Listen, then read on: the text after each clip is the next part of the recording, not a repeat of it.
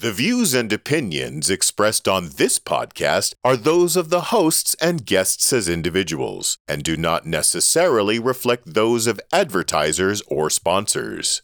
This show is intended as entertainment and commentary only. The producers strive for verisimilitude, but nothing said on this podcast should be taken as fact by the listener or viewer without performing due diligence. Hey, all you hats out there, this is Andrew. We're starting off the show a little bit differently this episode. Things are kind of higgledy-piggledy here in KYHO land, but we wanted to make sure that you got a full episode this time. The intro's different, but the hats are the same. So enjoy the episode, and we'll see you on the other side. Bye-bye. The existence, the physical universe, is basically playful. There is no necessity for it whatsoever. It isn't going anywhere. That is to say, it doesn't have some destination that it ought to arrive at. Hello, and welcome back, you guys, to Keep Your Hat On. I'm Andrew Scott, along with my good friends, Ty Robert Anthony. Hi. There you go. And, of course, Chris Vicano. Hey, how's it going, everybody? And Dr. Mark C.E. Peterson. Hi-ho. Oh, I see what you did there. I see what you did there. Yeah, we'll come back to a greater explanation of that at another time. But welcome back, as I said, everybody. We are the guys from Keep Your Hat On, and we're doing something slightly different. For those of you who are watching us on YouTube, we apologize for not having a YouTube video this past episode. Last episode was a little bumpy for us in a number of ways. The vast majority of it lands on me because I've been in and out of the hospital a number of times over the past 6 months. Of course, I'm the guy that picks a global pandemic as a good time to wind up having a medical issue that puts me in the emergency room. The side benefit of that is I've had more COVID tests in the last 6 months. So I know I'm squeaky clean. I'm headed for another one in the next few months. But also, I got my booster shot while I was in the ER. I wound up in the ER about a week ago, this past Friday. Again, I was in and out. But while I was there, I just stuck out my arm and said, "Booster me," and they did. I will tell you too. Actually, it's funny that you mentioned that. Not this past time in the hospital, but the time before in the hospital, I wound up getting my standard flu shot. So I am. This is what peak protection sounds like. But I will tell people this. One of the things that we've all experienced, because all four of us are double vaccinated and a few of us are boosted now. The one thing that I will tell people, everybody knows the side effects are not that big a deal. Some people were making it out to be like, oh my God, I'm dying. It's not that, okay? But Chris and I both got our first and second vaccines at the same time. I'm the one that's now had a booster shot. And I will say that the second time, neither Chris nor I really felt much by way of side effects. We were told by a medical professional in our bubble, best thing to do is to really dose yourself up good both before and after with something that carries electrolytes, so like a sports or drink or something like that. That was a little bit missing from me this time. I did experience some side effects. They were not debilitating. I ran a little bit of a fever and I had some mild body ache. But for everybody out there listening, go get your booster. But do understand that you're probably, unlike the last couple times, if you got away with no side effects that time, you'll probably feel a little something this time. But a little bit punky. Exactly. Yeah. But I will go on to say that now more than ever, if you haven't gotten your booster shot, and Lord knows if you haven't gotten your vaccination, get vaccinated. We'll talk very briefly about what's in the news here with Omicron. There's a what do you think? There's a new variant, and again, for those who don't know, my kid is an actual legit epidemiologist for the state. And, I get some higher level information, not stuff that's, HIPAA protected. My kid is very good about observing those rules. But I do get, 24 hours worth of heads up. Surprisingly, though, Chris and I and my kid were all gathered together for Thanksgiving, which was a wonderful treat because I haven't seen my kid in about 6 months. But it was a delightful Yeah, no, it was a good time had by all, definitely. One of the things, though, that was a little weird is I was able to break the news of Omicron to my kid because they go on a news prohibition on the weekends because they're smart. Yeah. Well, and it was weird watching all of this unfold in real time basically on Thanksgiving Day and into Black Friday. Yeah, I agree. I mean, I think all three of us were, I don't know if Devin broke the news embargo or not, but they're sense up to speed. Yeah. But you're right. It was a little surreal watching it all. I was watching the articles just roll in. Now, the latest thing... in fact, you and I were texting back and forth. It was like, they named it Omicron. And you're like, yep. I gotta tell you, I got an article about this, I think, late Wednesday night. Mm-hmm. And it did not have a name yet. No, it didn't have a name. It's until Friday. Simply out of South Africa, and it was heading towards the WHO for review. But they were worried about it. You're pretty way behind in this, Ty. No. I'm telling you, Wednesday night I got a heads up about this. Mm-hmm. This was coming down the pipe. Yeah, same here. So now I know that this is on the WHO's elevated list. It crushed the market Friday. Yes. World round, not just us. But the thing about that is we are all so gun shy right now that any news that suggests a change in the path of the pandemic is going to make the markets blow up. Here's where we are with it now. It was named Omicron, okay? And one of the things that Chris and I were talking about while we were at Thanksgiving is that traditionally speaking, they started using Greek alphabet letters to name these things in order to be dispassionate towards place of origin.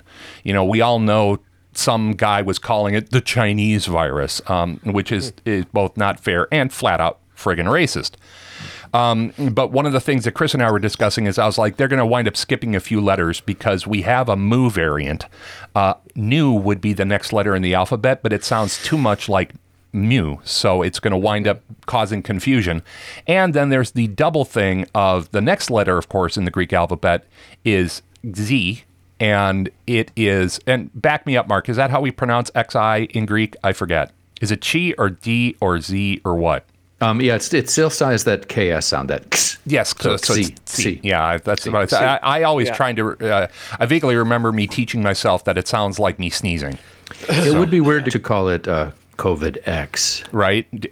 Yeah, that's something that the movie writers, script writers would go to. Save the X for Apple. Yeah, but, of course, we avoided that for two reasons. Number one, nobody in America knows how to pronounce it, a la I just proved that. Right. And two, of course, XI in most Chinese languages is a word. And there's the double whammy of what that word means, and then also the fact you, by the way, right? Yeah. So that'd be the shisha virus, and it's like the thank you virus. I vote that we need a thank you virus. I think the thank you virus. But so there's a whole bunch of things that are loaded into using that. And so I was like, they're going to skip over a couple of those and we're going to wind up with Omicron, which is offensive to nobody. And really what I've seen as of this morning was an interesting piece where one of the doctors responsible for treating this and its discovery in South Africa is noting that it actually appears to be, it is appearing to be more transmissible, but less strong. It seems to be a slightly weaker version. Now, I was just trying to work out what the symptoms of a thank you virus might be, and I think these might be those symptoms. It's like a mild cold, and then you're better. Yeah, and you wind up smiling a lot uncontrollably. There. Yeah. I wonder even if the weaker illness occurs, I still wonder if it has a similar long-term effect profile. And that's one of those things where we don't know. We have so little information. We're literally talking about something that was detected less than 10 days ago. That's emerged in the last week, essentially. Effectively. And of course, I mean, we can say that it emerged within the last week, but it's probably been percolating for the better part of a month. And, but we have to give props to the South African medical community for detecting this so quickly via their testing and logging routines. We so often to this day look at Africa as being, to reach back to an episode that we had early on in our show about being third world. That Africa detected this so quickly is a wonderful example of their medical community really stepping up and being part of the solution and not part of the problem. I would go a step farther with that in that not only did they detect it, they did their containment measures as quickly as they could, and they got the word out. Yeah, they brought it to the medical community. They moved fast. Within they didn't try to hide anything. Yeah. They didn't get their egos in the way. Yep, they brought it to the medical community within 48 hours of first noticing a cluster of these. And it's like we're watching where it's going, and it's getting caught at point of arrival. Yeah. And people are being quarantined as they step off the plane. So this could very well be one of these instances where this virus is, and to be specific, this virus seems to have somewhere around 30 mutations in it, which is the highest mutation rate we've seen. And people freak out when they hear the word mutation. But mutations also mean, mutations just simply mean change. And sometimes in virology, they'll notice that a virus will do a dramatic set of changes as part of its evolutionary process where, it's got a lot more mutations on the spike protein, but then it winds up being a less impactful strain, and it's exchanging its strength as a damaging virus in order to keep itself going in the population. Survivability, exactly. Yeah. A more lethal virus that's less contagious and self-containing. Yeah, and don't get me wrong, I'm not trying to blow sunshine up of anybody's skirt, but we could be witnessing the dumbing down of this virus. The short answer is we don't know enough yet. We are working on it. And the good news, another bit of good news, is that at least in, I believe it's Pfizer's case, Pfizer is saying that from what they're seeing so far, if you are properly and fully vaccinated, and that's key, there seems to be decent protection so far. They haven't finalized any of their research, but they're figuring that this protection will also work against Omicron. What we can never know, Andrew, is with the mutations is when we get the Wolverine variant mutation. I'm pulling for the superpowers, I mean, or the that's Deadpool. what we need. Yeah, the Deadpool version. Variant, no, which doesn't give a shit about I was just going to say that's a unicorn. I got a feeling that's going to be a hard brand to market. But, again, go out, get your booster. If you haven't gotten your shots already, get your shot. Frankly, get any vaccine available where you are. Contact your local health authorities to see where you can get a vaccine near you. But really, to wrap up our intro here, we wanted to take a minute to tell you all at home or wherever you are that we've all decided that we have faces for radio. And so we are stepping back from the video production of this podcast. We will still have a video presence on YouTube. And for all you people that listen to us and subscribe to us on YouTube, number one, thank you. And number B, stay put because we'll be back in full production as far as the audio version available on YouTube shortly. But from me, because I'm the producer, I'm the guy that does the heavy lifting when it comes to producing the episodes. I got shit to do, and we've just been feeling that we can provide more to you as a listening audience by keeping you a listening audience and not a viewing audience. It takes me on average 4 days to produce one of our videos. But let's just face this, Andrew. We're actually doing this for our listeners. Right? Because seeing us, watching us when we're not visible to them actually improves the show. Right. Well, and of course, we're all so distracting on camera. because of, I mean, people are riveted, and they don't absorb all the stuff we're bringing to them. Yeah. Oh, you went a completely different direction. I was trying, because personality rather than content. You just want to point out the fact that we're 4 ugly old middle-aged bastards sitting around. I gotta laugh about this because your faces for audio comment. It just makes me laugh because my friend Vivian, you know Vivian, Andy. She early on when we were doing the podcast, she's like, "Oh, so Chris, you're the hot one," and it's like, wow, if I'm the hot one, that is not at all complimentary to anybody else. Well, and for our listeners, Vivian's the one that should be on camera. So, totally. Chris, enjoy being patronized that way. But tell you what, folks, we're going to step away. Nice. We're going to take a quick break. We are the guys from Keep Your Hat On. We are Mark and Ty and Chris and Andy, and we will be right back in just a second. Don't go anywhere. Chris is the hot one? Right? What bullshit is that? It's the hair. Maybe so. Maybe so. All right. Hey, everybody. Michael, your stalwart announcer here, the voice of the Keep Your Hat On podcast. We really hope you're enjoying the shows we put out every month and the bonus goofiness we try and throw in. If you do, we'd really appreciate your support. While we'd love it if you could help us out with a monthly donation by heading over to patreon.com/NBBN, please don't forget that you can also support us by telling your friends, relatives, the hot Amazon delivery guy, hell, your potted fern, about the show, and do the like, click, and subscribe thing. That's free, and it helps us out more than you might suspect. We just want to keep putting something good out into this bananas world at this extra bananas time, and we want you along for the ride. No matter what, thanks so much for audio visualizing. Now, let's get back to the show.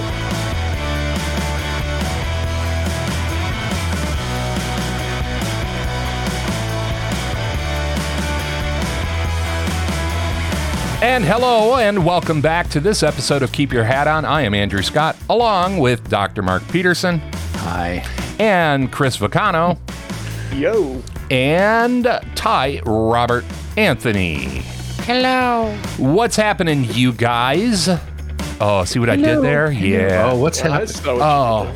Yeah, what's happened's another thing that we'll talk about at something. But hey, you guys, and of course, I think the most famous "Hey, you guys" of all time is, of course, "Hey, you guys," and that, of course, is the national treasure, incomparable of Rita Moreno. And Rita Moreno is one of those people where I would still to this day fawn over her. She is a national treasure, and of course, a national treasure, and a territorial treasure. Is that how we're going to refer to Puerto Rico? Hemispheric. I will give her hemispheric. And again, that she's still out there doing what she does is an absolutely wonderful thing. Is she still out there? Oh, of course she is. Yeah, she's in the new Spielberg version of West Side Story. In fact, she makes. Oh my gosh! You can't do it without Rita Moreno. I mean, right? No. Oh my gosh! But that does bring us to an interesting place. We so often, in a group environment, or gosh, even in a 3-person environment, we'll say those kind of famous words. Hey, you guys, and or just you guys, or you guys, and of course everything starts somewhere. And Ty, you stumbled upon something, and this also has a personal connection for you because this was something that came up in your life, and it made you step back and go, and that's the origin of the phrase, "Hey, you guys." Yeah. Oh, yeah. So let's back up for a minute. Yeah. I just want to pass this around. When I say microaggressions, what are 1 or 2 words that come to your mind? Nice shirt. Yeah. We all know what a microaggression. Well, I shouldn't say that. actually, Ty. You're right. A lot of people don't understand what a microaggression is. A microaggression, and I'm not doing a formal definition, but a microaggression is a little something thrown into a sentence where it seems innocuous, but to certain segments, it might be received as what I'll call kind of a poke in the eye, a subtle, subliminal poke in the eye about some aspect of themselves. Than intended. Yeah. So once again, let's pass it around the room in a word or two. What comes up for you when I say microaggressions? Like examples of? Whatever comes up for you. Yeah. Just a word or two. Yeah. Hey, you've got beautiful eyes. Well, no, actually, what I'd say was at least you have beautiful eyes. Oh, well, that's just an aggression. I can see why you got this job. There you go. Oh, there you ouch. go. Yeah. I understand why you might think that. It's these kind of backhanded compliments. That's what I'm. But I see, think- they're not really. where I'm They're at. products. They're products of really negative paradigmatic assumptions that we make without always recognizing it. Right? Yeah. Yeah, I don't there's think we one. do. Yeah, and that for Okay. me, one of the words that comes up for me is indoctrination. Oh, I see what you're saying. I see what you're saying. Yeah, these are. One of the words that comes up for me is, well, it's actually two words: it's subtly insidious. Yeah. Yeah. Okay. Yeah. Yeah. And it might- This is it like might be- I systemic wasn't and clear on baked what into you were things. asking. I was just in going to terms say, of I was going to say habituation. There you go. habituation. Yeah.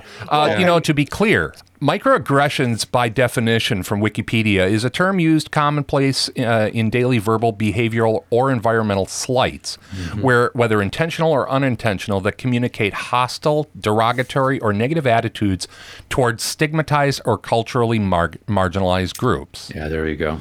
So it's the cultural norming of language, and I think I can hear where we're headed with this. Yeah. you guys. So how Ty? did this Well, pop up you for know, you, that- Ty? So the thing is in this last year particularly, I think we've all kind of started to look at where things come from and how they fit into our vernacular today in our current cultural climate. Sure.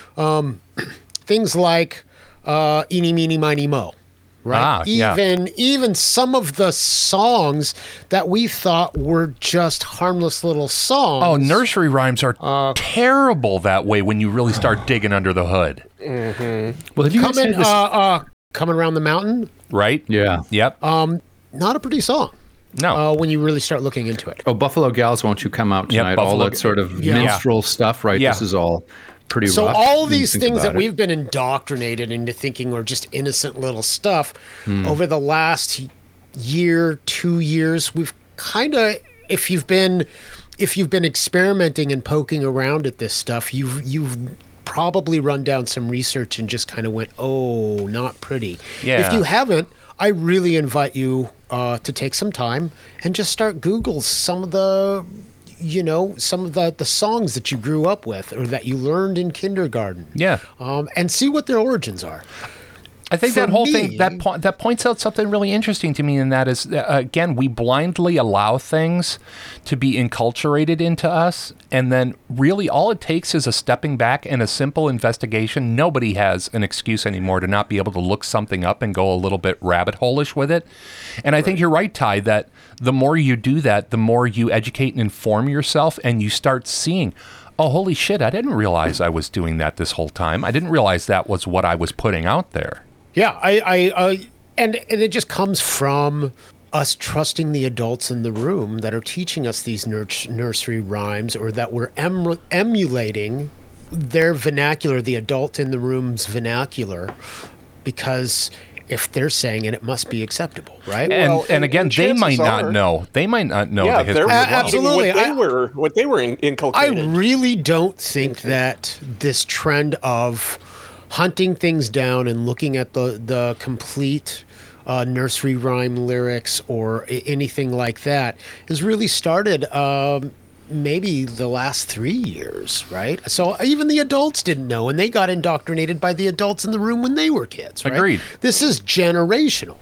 So I'm at a meeting. Ty, if I could jump in for a second, I do think it goes a little farther back than 3 years, because I recall about 5 or 6 years ago, there was a dust-up over the use of the word picnic. And that it had certain Southern racist implications, and there was a lot of back and forth on that one. But that was outside of the last 3 years. Yeah, Well, I mean, it's going to happen historically. I'm sure that it's happened off and on for these little things here and there since the birth of the internet, right? Sure. But what I'm saying is the last 3 years or so, its really, visibility has risen up. It's really taken taken fire. off. Yeah. So again, Ty, where did this suddenly kind of bubble up in So your I'm life? at a meeting. Okay. I'm at a meeting. I'm on a teleconference meeting. All women.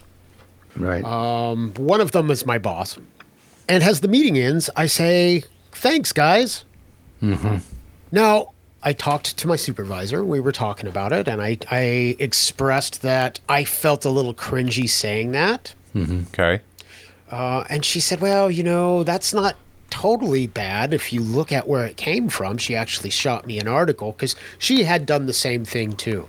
And which, first of all, I mean, let's go into where it comes from real quick before we talk about how it's taking on the meaning that it's taken on generally in our society currently. So this turns out that if you don't know who Guy Fawkes was a penny for the old guy. Right? Yeah. Was a 15th century British soldier. He wanted to throw the Protestant-led British government out and bring back the Catholic way of doing things. And so he planned to explode the House of Lords in 1605. And of course, Gunpowder, treason, and plot. Yep. How does the saying go, Andy? What is that saying that they say over in Britain? Oh, do you remember the 5th of November, Gunpowder, Treason, and Plot? It's a full poem. I can't quite remember. Mark, do you remember who actually wrote the poem? No, but it did show up in V. Yeah, well, Alan Moore. That's the most famous. I think that's the most famous famous use of it. And of course, the Guy Fawkes mask has been taken up. First, really came out during the Occupy movement, but then was adopted by an organization that is infamous in using it, and that is Anonymous. And really, they're certainly not doing anything with it by way of Protestant versus Catholic or anything like that. They use it as a visual identifier for power back to the people. It is weird, by the way. This always pays to look into these things. That Guy Fawkes actually, when he was captured, turned in his co-conspirators. Yep. Mm-hmm. So Yeah. So Ty. And there were a Go on. lot of co-conspirators. Yeah, go on, Ty. And we're heading there. And so yes, these events did actually make their way into V for Vendetta. Fawkes, of course, didn't succeed, and so after he was convicted, that's when Parliament 5th of November Act made the day of his thwarted attack a national holiday, which was Andy was just talking about. And in that holiday, there are effigies of Mr. Falk. The Pope. And there are effigies of the Pope, and they are burned. And so this whole thing started, this trope guys thing started with the effigies being referred to as guys. Oh, interesting. And some people began to use guys to refer to actual people. Usually men of the lowest or most deprived Of kind. course, right? Because this would be like a slam, right? Is that what So you it was a said? pejorative. It was a pejorative, yeah. And this was early in the 18th century. So, now we fast forward, we start to see it. Guys eventually shifts its meaning to working class men, then eventually comes to embody, to include all males. And by the middle of the 20th century, to mean females too. We kind of just unconsciously have kind of voted this into our vernacular, and it has kept rolling since the 18th century. Yeah. And so when you say, hey, you guys, you're actually referring to the Catholic supporters of Guy Fawkes. Yes. Yeah. And we didn't know this whole time. At some point. And so it doesn't have... Now you take it into the 21st century, this is being a term, really used without being gender specific. Yeah, and that's just it. It's lost its political connotation. It's lost its religious connotation. And now for us, what we're stubbing our toe on is whether or not it has a gender specific connotation. And that's where you kind of butted up against it. And that's just it. In this day, in this culture right now, we're grappling with a few things and trying to be aware of the words that come out of our mouths, because words have power. Exactly. And the last thing that we want to do is shape our reality. Well, not only that, words set the tone for all the words that follow. And if you are blithely and casually using something where you don't know, and I think a lot of this comes down to whether or not we recognize, not even acknowledge, but recognize that something can be interpreted as a microaggression. I mean, as a disabled person, I get this a lot, where people think they're saying something that I will affiliate with or interpret from them as being encouraging, when it's actually not. There's an example. I'm in a number of disabled-centric groups on places like Reddit, where people will often come in and say something that somebody recently said to them that the originating person speaking thought was supportive, but made the person hearing it feel like garbage. And one of the better examples was when a woman went to a doctor and the nurse was triaging them. The nurse said something to the effect of, "You're really strong. I would have killed myself if I had to deal with that." And what they're effectively saying is, your life is so horrible, I wouldn't be willing to live it. And so I think what's really happening overall, and the Hey You Guys is a great illustration of that, is we are allowing ourselves to become more aware of how what we say lands for people, irrespective of what we mean. And I think that's nothing but a good thing. I think we've become way too lazy about language. And we're too accepting of, the good old saying, "Oh, this is how we've always done it." You know what? How we've always done shit is coming back to bite us in the ass in so many different places in modern life right now. I'm all for a reexamination of these things. We've grown to accept this imbalance in communication. Communication is about intention and reception, and they should be in balance. So you put forth, you say your thing. Behind that is your intention, what you mean, what you think you mean, what you think you're saying. And then reception is how it's landing with the other person. And we've gotten very comfortable with an imbalance where a lot more emphasis is placed on intention. And for a long time, we've gotten away with, "Oh, well, I didn't really mean it that way." Yeah, the good old trope. So I think that paradigm is an unacceptable argument. Ty? So that paradigm is in itself, the way that you kind of, what you were kind of putting out there, Chris, is gone to the wayside itself. The idea is, and the way that it was taught to me was, tend to the impact, not the intent. Yeah.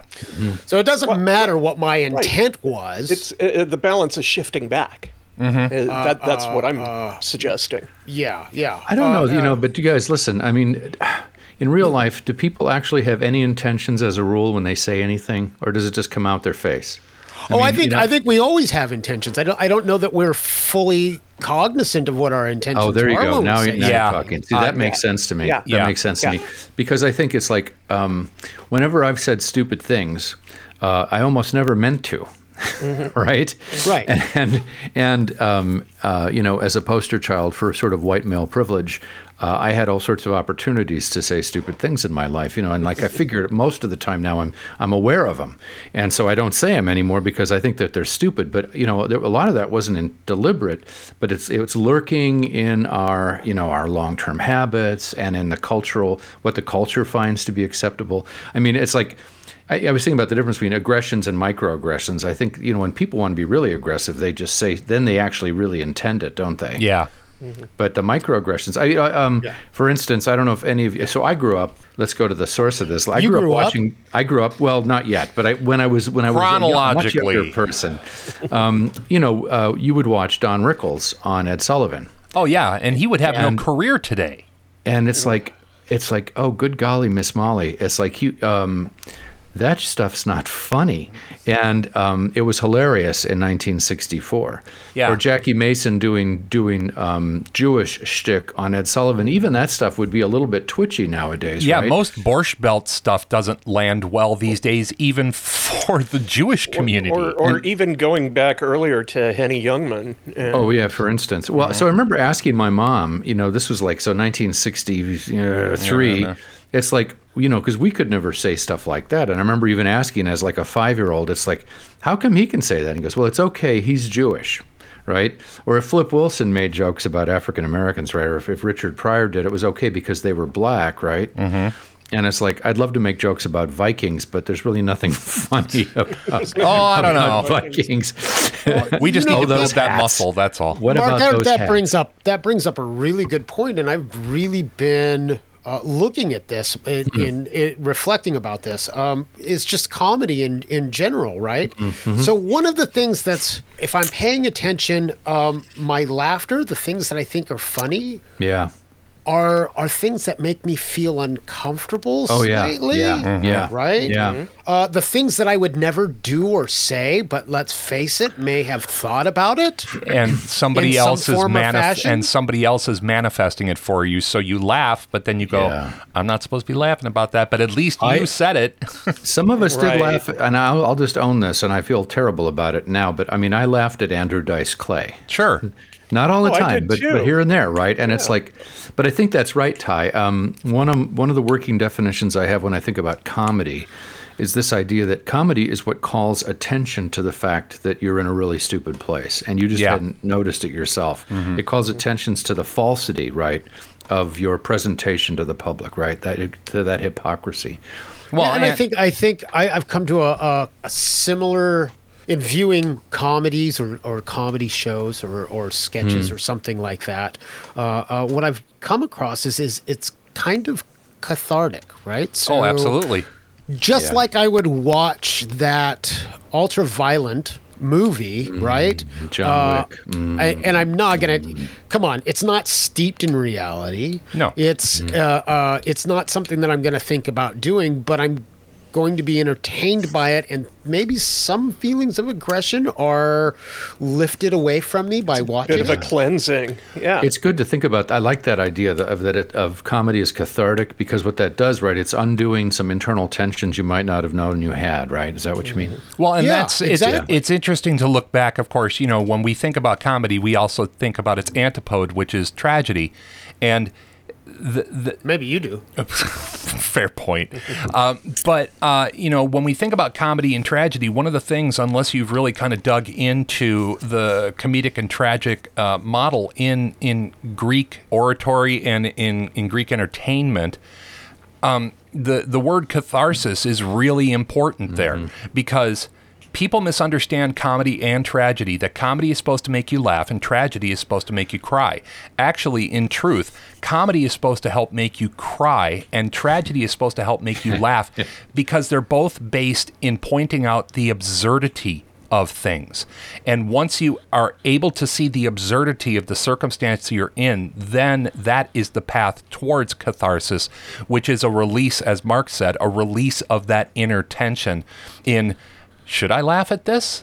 Am I supposed to cry at this? I don't know how I feel, so I'm just going to let myself react in whatever way my body mind feels is proper. Yeah. I to this day, what I'm thinking about, what's coming up for me right now, in terms of something cathartic that you laugh at. There is a routine in the Kings of Comedy by Bernie Mac. And it is hilarious. And it is just so wrong. But his delivery and the telling of the story, and it is kind of like I said, I've come to accept that most of my laughter is from a nervous or anxious place. I am grateful that you brought this up, Ty, insofar as one of the things I've been trying to do, especially over the last couple of years, is degender my language. I'm not one of these people that gets grumpy when, you can't call a man anymore. Good. Blah, blah, blah. Yeah. Fucking fine.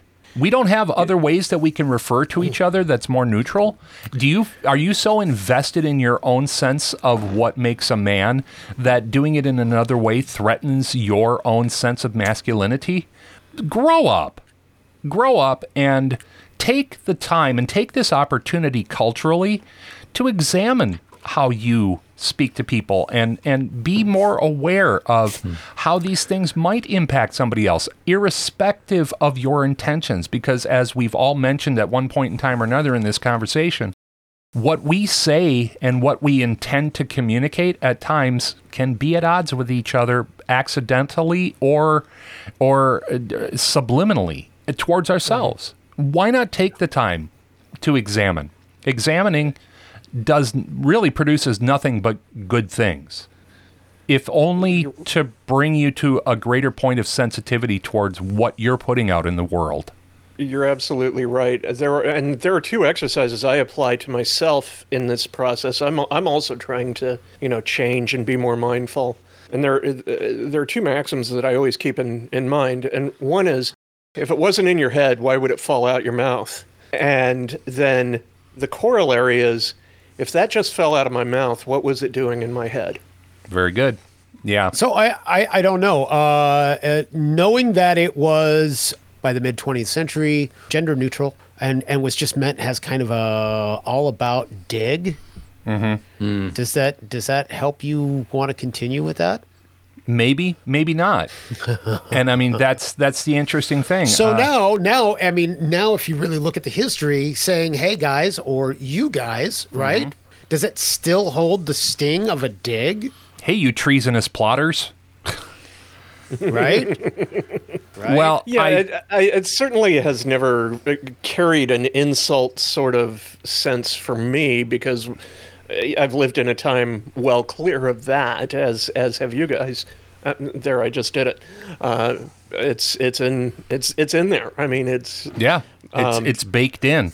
Yeah, and it's for us. It's for us to unbake it a little bit. To find new words, and that's a particular one that I have a hard time breaking around, because the only good alternatives I've found are like "you people," which feels awkward, or "y'all," which does it feel awkward because it's just something feels that inauthentic to but me y'all. What I'm trying, yes, I agree. When you say it does. Yeah, that's right. Yeah, Coloradan white boy. Yeah, exactly. Yeah, I'm not from the South. But Chris, does it feel awkward just because you're not practiced in it? It could be. It also honestly, it's two syllables rather than one, and it changes the rhythm of the language. So you're just lazy. Well, but that's Ty. That circles back. Comfort. It's too many syllables. Yeah, Ty. That circles back around to what I said earlier, and that is a lot of this is because people are okay with being lazy about language, and exactly. the thing is what they're doing is they're not actually being lazy about language. They're being lazy about communication, and that is inherently different. I have a weird story about this, by the way. And Andy, I might have told you this some years ago, but there's always a good chance of that. Yeah, probably. It's like, I know. It's like, and my I'm turning into my dad, which is like the really scary part, because my dad was the one who goes, "Oh, I got a story about this." And I was like, "All right, somebody get the bourbon." Yeah. We're going to be here a bit. We want to try to be. I remember my adopted grandmother when I first, that thing when you first start to feel like you're turning into your parents, in your early 20s, you start to hear them come out of your mouth and stuff. Yeah. And I said, "Oh my God, I'm turning into my father." And she smiled and said, "Oh, sweetheart, maybe you'll be a milder version." a slightly more palatable version. I had something, I was really interesting about the communication and about the sort of asymmetries involved in it, and when you're paying attention to what you're saying and when you aren't. And this came from when I spent a year in Riga in Latvia when I was on sabbatical back in the 90s. And the really interesting, I noticed this after just like a month or two. So if you're in Latvia, so first of all, like nobody speaks Latvian, right? I mean, it's one of those weird, Latvian and Lithuanian are its own little weird twig on the end of a linguistics tree, like Finnish and Estonian are, right? It's like they're Martian. But I'm in Riga, and it's like, I was getting by because if they didn't speak English, they spoke German, and so I was able to hobble along with that, and enough Latvian to like operate menus and stuff. The important shit, yeah. But what I noticed there, because I was working with these environmental NGOs like the Swedish Wildlife Foundation, some German ones, and stuff like this, and so everybody's kind of using English as sort of like the lingua franca kind of thing, yeah, that's pretty funny though if you think about it. Very much anyway, is, yeah. But what I noticed was so we have these meetings with like 10 or 15 people.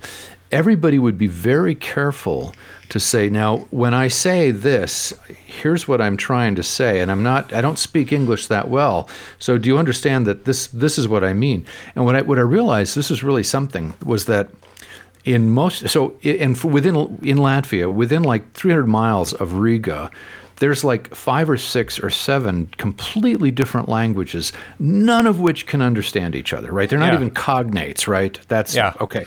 So what would happen was everybody would be very careful to assume that if other people didn't understand them, it was their fault, right? I'm not making myself understood. Okay. And I thought how different that was from Americans, because if other people can't understand us, we figure it's their fault. Yeah, we immediately put the onus of understanding on them.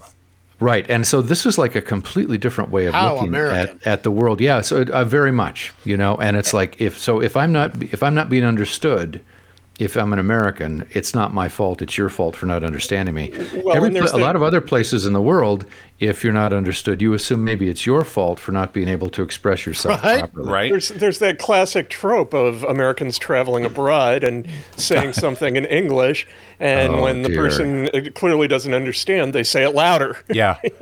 That just doesn't work. But tell you what, everybody, we are going to take a quick break and come back with something I'm not even going to refer to right now because I'm afraid that I'm going to set the timer starting for me. But Chris is going to get us straight on that. This is the Narrowband Broadcast Network. This is Keep Your Hat On. This is Dr. Mark Peterson and Ty Robert Anthony and Chris Vicano, and we will be right back.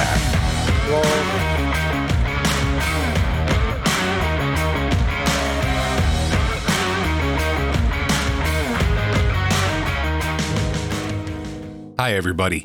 This is Andrew Scott, the host and producer of the Keep Your Hat On podcast. Look, this pandemic has been really hard on all of us. There's no question. Things were so bad for so long. Everybody locked away, praying to stay healthy, hoping for a solution.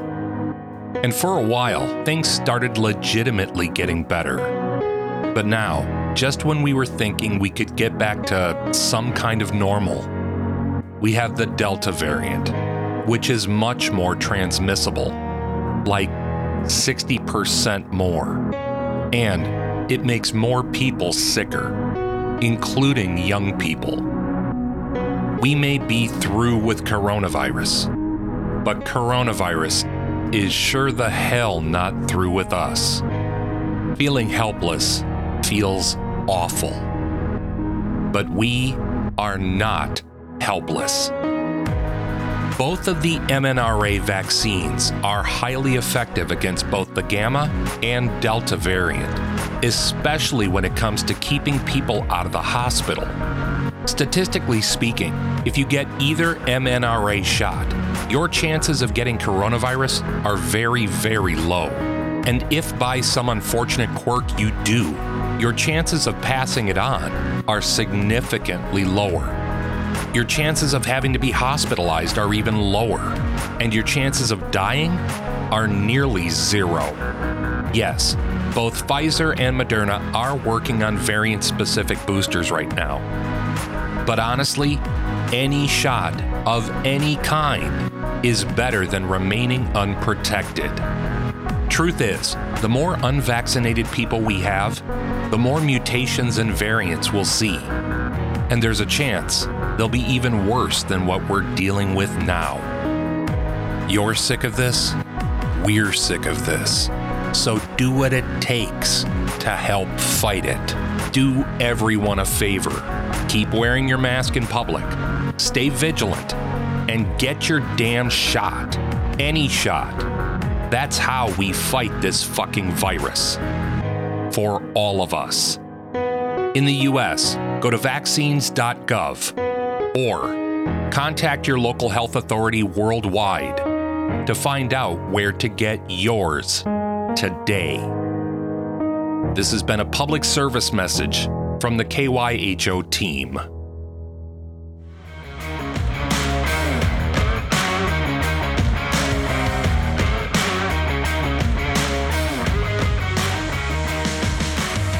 And hello, we are back for the last segment of Keep Your Hat On. That was the hissing Dr. Mark Peterson. That is the very shiny Ty Robert Anthony. Very shiny today. Very shiny. And we are going over to the, apparently the hot one. The hot one. Chris Vacano and 100,000 on the Schofield scale. Right. I think Schofield. I think the ego's going to have a hard time moving out the door. Well, the good news about that is, Lego my ego, very good. Lego my ego. But guys, Chris, you are going to get us all prepared for what, of course, is the most.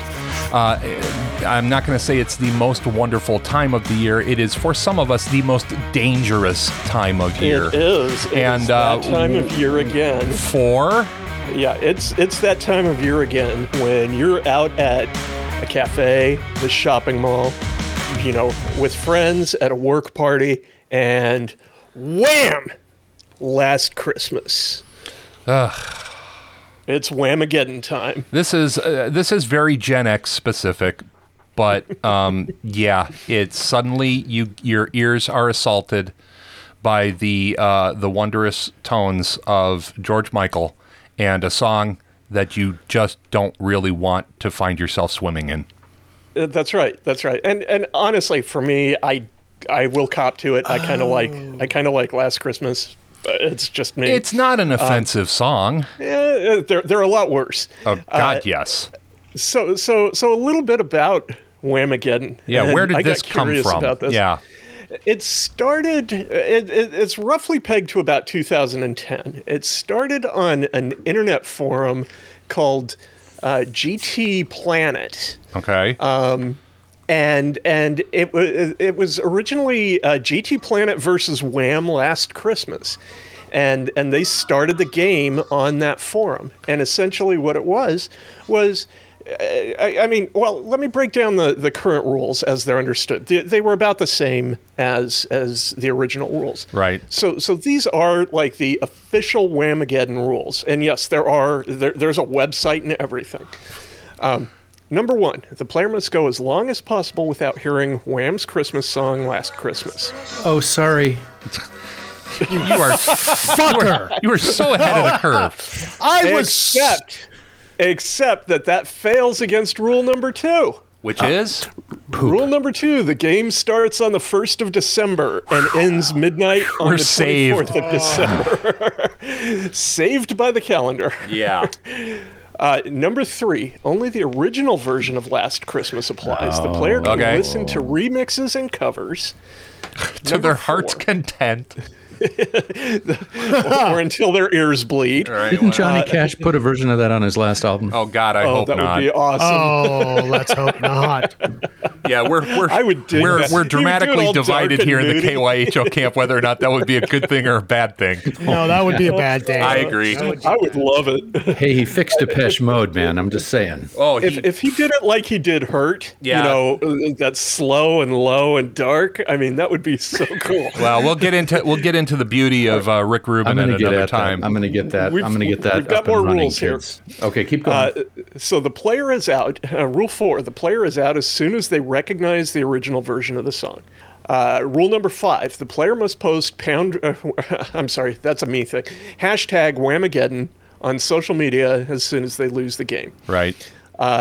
Number 6, players can play on a player versus player mode if they wish by sending links to the songs two friends to try to get them out of the game. Yet this is not encouraged. Oh, what dirty pool that is. Yeah, really. All you need is a tiny URL that doesn't. Oh, that's not cool, man. Yeah, I mean, look, if you're gonna rickroll somebody, rickroll them. Right, just rickroll them. That's all. Yeah, don't do this. And rule number 7, and this is the last of the official rules: playing Last Christmas outside another competitor's house is considered dastardly and should be avoided. Yeah, I agree with that. And when I read that, I got this John Cusack holding up the boombox, outside with the '74 Pontiac. Yeah, you're absolutely right. I gotta tell you, the last time that I heard it before Mark just started playing it was probably never. Well, I mean, I may have heard it. And I'm with Ty here. It's like, okay, a song that I really, So I think that brings us all 4 of us, to a place, and that is this year, because this is our inaugural year at a podcast. Yeah, we are playing Whamageddon. All right, I think so. I think what's going to happen here is, if you follow us on social media, keep your eye out, because we're going to do it. We're going to do it, and we're going to reveal. And we're going to reveal what order we go out in. I don't think I don't know if there's going to be a prize. I'll figure out a prize. Yeah, I think we should have some kind of award. And Mark, you are not allowed to stealth in. You're not allowed tomorrow to learn this and then stealth it in on the ukulele. That's as bad as driving up to our house. Oh, no, my band is now going to record this as Johnny Cash. Fuck you. Ukulele version would be fine, because that's covered by the... that's a cover. Oh, he's right. It's not the original. Okay, it's not the original. All right. You know what? I have to stand by and go, rules. We have rules for a reason, isn't that right? Exactly. That's so true. I think that's Ty's pretty... Ty and I, we should do this we'll do this for Christmas, Ty. I've got a little more texture on this, if I could. Yes, please. People who are out are sent to Whamhalla. That is the term for people who are knocked out. Or Whamguard. Whamguard. And there are some alternate variants of the game. In 2016, there was a version surrounding Fairy Tale of New York by the Pogues. Right. And the one rule that applied to that game was no Pogue rolling. Okay. Yeah. Is that like Rick rolling? Yep. And then GT Planet themselves, since George Michael passed away on Christmas Day in 2016, they tried to change. They basically changed the rules of the GT Planet version of the game to "All I Want for Christmas Is You" by Mariah Carey, which is just ruthless, because that song is inescapable, and at the same time it's wonderful, because that song is so horrible. Yeah. Am I the only one who really doesn't like Mariah Carey? No, you are not the only one. Okay. Sometimes I wonder. I respect her as a vocalist. I respect her as a musician. Obviously brilliant whatever as a vocalist. I can live for the rest of my life happily without. As a human being. Sorry about that, everybody. But well, no problem. Well, I tell you what. Again, this is Ty. We're doing it. Whamageddon. Overdue on the uke, because it's going to be affecting my ability to edit. Oh, okay. There we go. Thank you. Mark, where were you? Just save it for when I desperately need uke, which is every once in a while. Okay, so Don't lie. Shush. I'll listen to Iz anytime I want. Thank you very much, or Jake, or any of a number of other masters of the craft. But speaking of Jake, new album. Oh, really?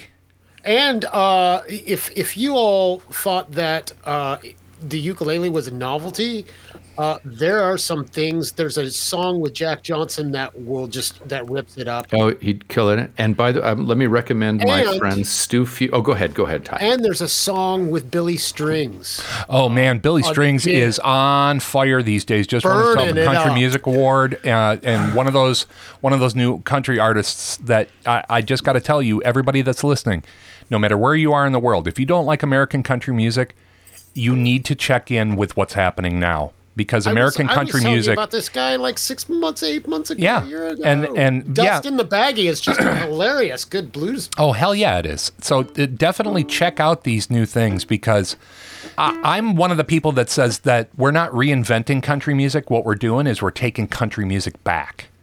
And there's such good new music happening now that I think probably our next cycle of my 3 songs should be focusing on that, on what's really happening now in country music and all country.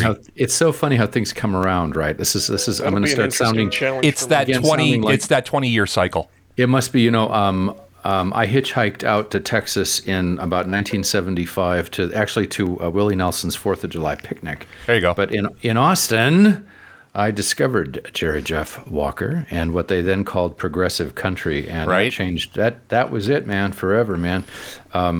Texas Trilogy, if you can find it, it's on YouTube now. One of the great albums ever made. One of the greatest albums ever made, without question. So we're having a resurgence in country music. There's a lot of it going back to like roots music, right? Yeah, we're hearing that more and more. The Avett Brothers, right, for instance, and stuff, and the last couple albums that both Tyler Childers and Sturgill Simpson did. Sturgill did his entire 4-album sweep, and during lockdown brought it in and did trad bluegrass versions of all his most popular songs because it was always in his mind to do so. And when the pandemic rolled around, after he recovered from COVID, he was just like, I got to get this done. I got to get this in the bag. But I'm glad I kept my hat on for that because I'm out of time. Hey, Mark, Yes. Wasn't there like a shameless plug that you were going to make? Yes, please. You were saying about your friend. Mention your friend. Oh, my ukulele buddies. You were talking about Jake Shimabukuro. Well, one of his great students was this guy named Craig Chee, Chee. And Craig and Sarah now, if you can check them out on YouTube. Craig's a great guy. We were his first ukulele festival. Oh, awesome! And so I have a real soft place. But he and his wife Sarah Meisel are insane. They do kind of jazz standards on. Oh, neat! And you wouldn't believe it. Well, we will Chee. You can find him. No, easy. we'll link to him in the show description because again, we're the Candymen when it comes to stuff that we find that we love. Yeah. And so true. That is going to do it for this episode of Keep Your Hat On. This is the Narrowband Broadcast Network. We are the guys from Keep Your Hat On. We are the humans, the people, Speak for yourself. the life forms of Keep Your Hat On. Folks. That is Dr. Mark Peterson out in Wisconsin. That is Ty Robert Anthony over on the other side of town. That is Chris Vicano down the street from me. I'm Andrew Scott, and we will see you next time on Keep Your Hat On because we may end up miles from here. Take care, everybody. We will talk to you again soon. Oh, see, I'm waving at the camera, and I shouldn't be doing that anymore. We'll talk to you again soon, people. Take care, and bye-bye. Well, there's a chunk of time you can't get back. From Portland, Oregon, this has been Keep Your Hat On, a big little show about a whole lot of nothing in particular. Keep Your Hat On is a Narrowband Broadcast Network production in association with PodSquadPDX.com. Andrew Scott, executive producer. Robert Anthony and Chris Vicano, associate producers. Our theme music was written and produced by Andrew Scott, along with help from Ron Kajawa.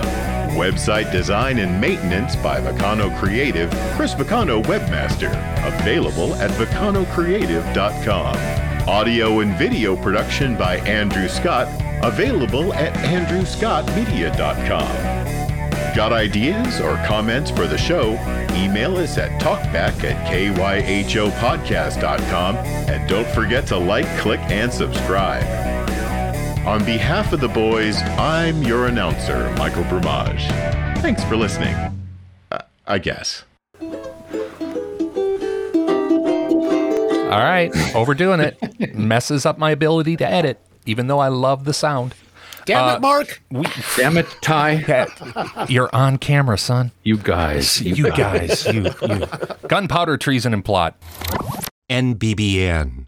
The Narrowband Broadcast Network. The focus is on you.